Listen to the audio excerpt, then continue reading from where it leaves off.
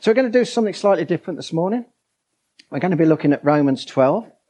It came up in our small group discussion on Thursday. If you're not in a small group, you should be. And if you'd like to be, come and see either myself or Jackie. Where's Jackie? There. Yeah. And we will see where we can fit you in. And I'm sure you'd be find it a real blessing to be part of a small group. How many are part of a small group find it a real blessing? You see? So all those people are blessed each week where they go to their small group. And you're missing out there, guys, if you're not in a small group. Okay, so Paul's writing to the Roman believers. And as far as we know at this point in his life, he's never been to Rome. But he wants to impart some truth about Jesus and to help them to know how to live, to tap into the rich power that's available to them to live in the ways that glorify God. So we're going to read this together. So if you've got it available on a tablet, phone, or do you remember those things called books? Yeah, you've got one of those. Do you know what the good thing about those is? They never run out of battery. That's right, Jonathan. It's always there. So please find Romans 12. We're going to start in verse 1. And you'll need it because we're going to refer to it in a while. But I just want to give you, to start off with, some context. In the previous chapter, Paul's been showing that Gentile Christians, that's Gentiles, if you don't know anybody who's not a Jew in this context, Gentile Christians have been grafted into the Jewish stock, as it were. And so the promises made only to the Jews in the past were now applicable to those who believe in Jesus. And altogether, they have the wonderful joy of salvation through Jesus. And Paul starts off chapter 12 with the words, therefore. And it's because Gentile Christians have been grafted into God's promises, the following is applicable to both Jew and Gentile. So that's where he's coming from. So it says, therefore, I urge you, brothers and sisters, in view of God's mercy, to offer your bodies as a living sacrifice, holy and pleasing to God. This is your true and proper worship. Do not conform to the pattern of this world, but be transformed by the renewing of your mind. Then you will be able to test and approve what God's will is, his good, pleasing, and perfect will. For by the grace given me, I say to every one of you, do not think of yourself more highly than you ought, but rather think of yourself with sober judgment, in accordance with the faith God has distributed to each of you.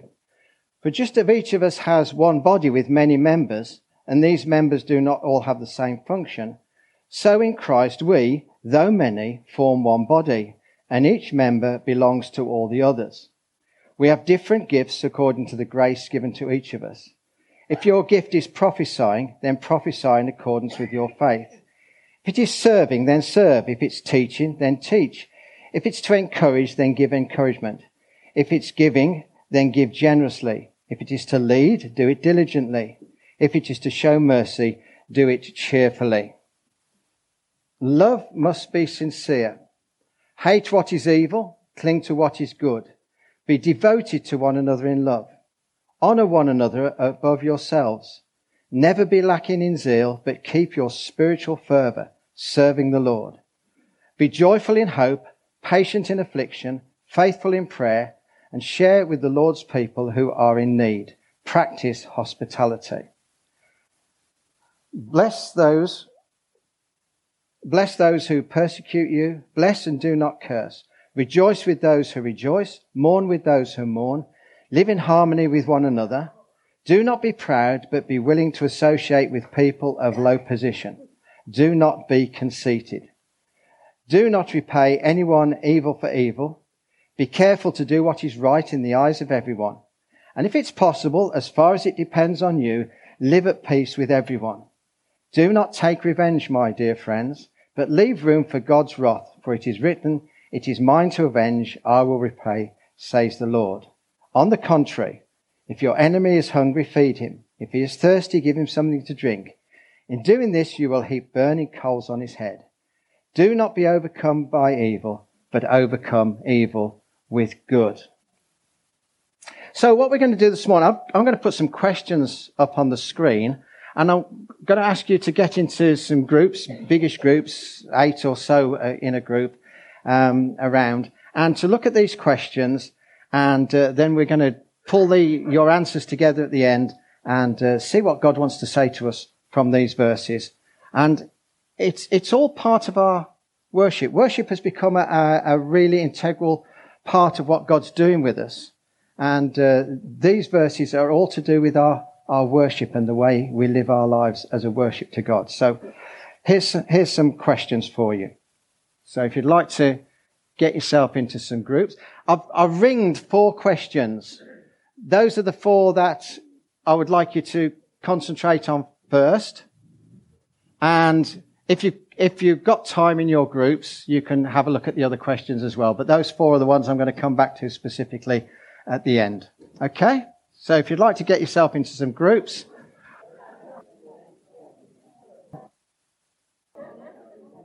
Let's have a little bit of feedback then from people. So the first question was, in Romans 12, what does it mean to offer our bodies as living sacrifices to God? Has anybody got an answer to that?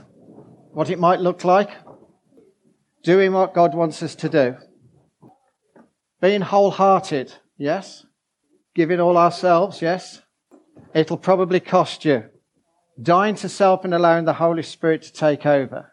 Yeah.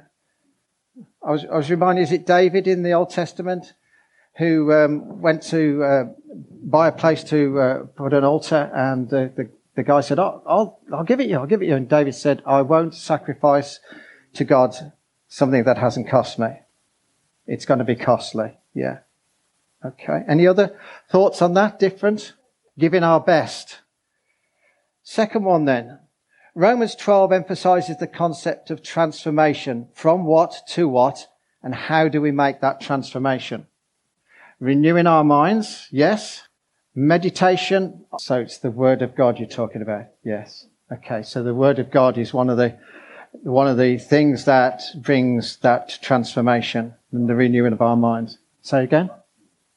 Being baptized. Yes, there's a renewal in that, isn't there? The recognition of the old life gone and the new life come. Yes. Come to church. Why? We need one another. Iron sharpens iron. Yes. You hear the word and it makes changes in our hearts. You get fed. These things bring around transformation. Yeah. So for the sake of the camera, this was the case of the person who knew the difference between fake and real dollar bills because he'd studied the real ones to such an extent that he could recognize a fake one easily. So we need to be in God's word so that we know what the truth of God's word, so that when something false comes along, we can recognize it. Is that a fair summary? Right. Yes. So the daily process of meditating on God's word to renew our minds. You've all told me very positive things that we need to do, like coming to church to hear God's word, reading God's word for ourselves, recognizing the truth of God's word so we can distinguish the faith. But has anybody thought about stuff that bombards us in our daily lives that we may need to cut ourselves off from because it affects how we think, it affects our mindset and our worldview? Edutainment. We need to watch what we take in, because what we feed our spirit man from the world around us. Who you hang with, who you spend your time with the most. Otherwise, we need to be careful we don't cut ourselves off from those that aren't believers just because we might be affected by them, but we need to spend the time with people who are going to help build our faith together, aren't we? Okay, let's move on to the next one. How does Romans 12 encourage believers to respond to persecution or mistreatment? Bless them. Yes, we're encouraged to bless them. Anything else? Don't take vengeance yourself. Yes. Forgiveness. Yes. Forgive people. Christ in God has forgiven you. Walk in the opposite spirit. Yes. To positively bless them, not just not be affected by it. Yeah. So when others are being persecuted, get alongside them and support them. Pray for them. Yes. Don't just pretend to love them, actually love them. Very good. No. Okay, so So Jonathan said we should push back violently, but in the sense that we're as strong in our blessing towards them as they are in their persecution towards us. Is that a fair summary? Yes? Yes. So that was persecution worldwide, that the church should have a really strong stand to support those who are being persecuted. Yes. Yeah. Yeah. Yes. And that's part of the persecution of the church, isn't it? When somebody in religious authority does stand up and make a statement and gets pushed back, that's part of the whole persecution process, isn't it? Yeah. There was one more point.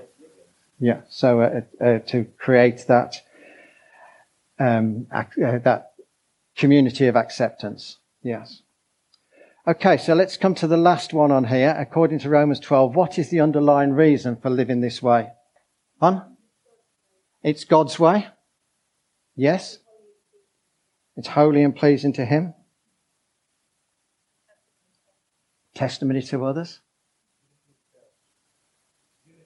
Brings unity in the church. God's shown us mercy already, so yes, in the sense of how we respond to other people, merciful, yes. Draws people to God. Gives you peace of mind.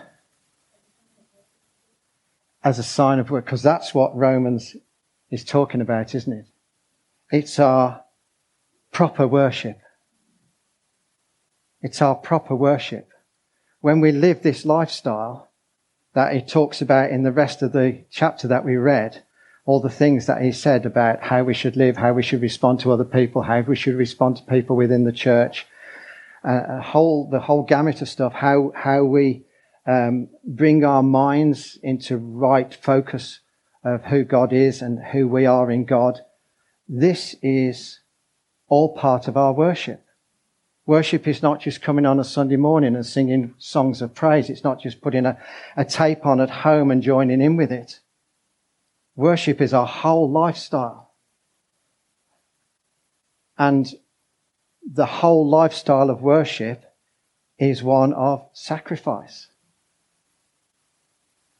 It costs us to live like that.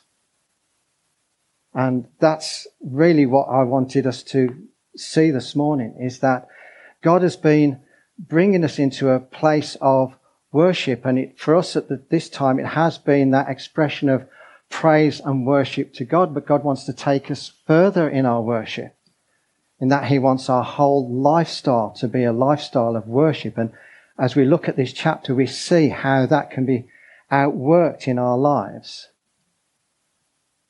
so that everything we do and everything we are is a sacrifice of praise to God, because that's our true and proper worship.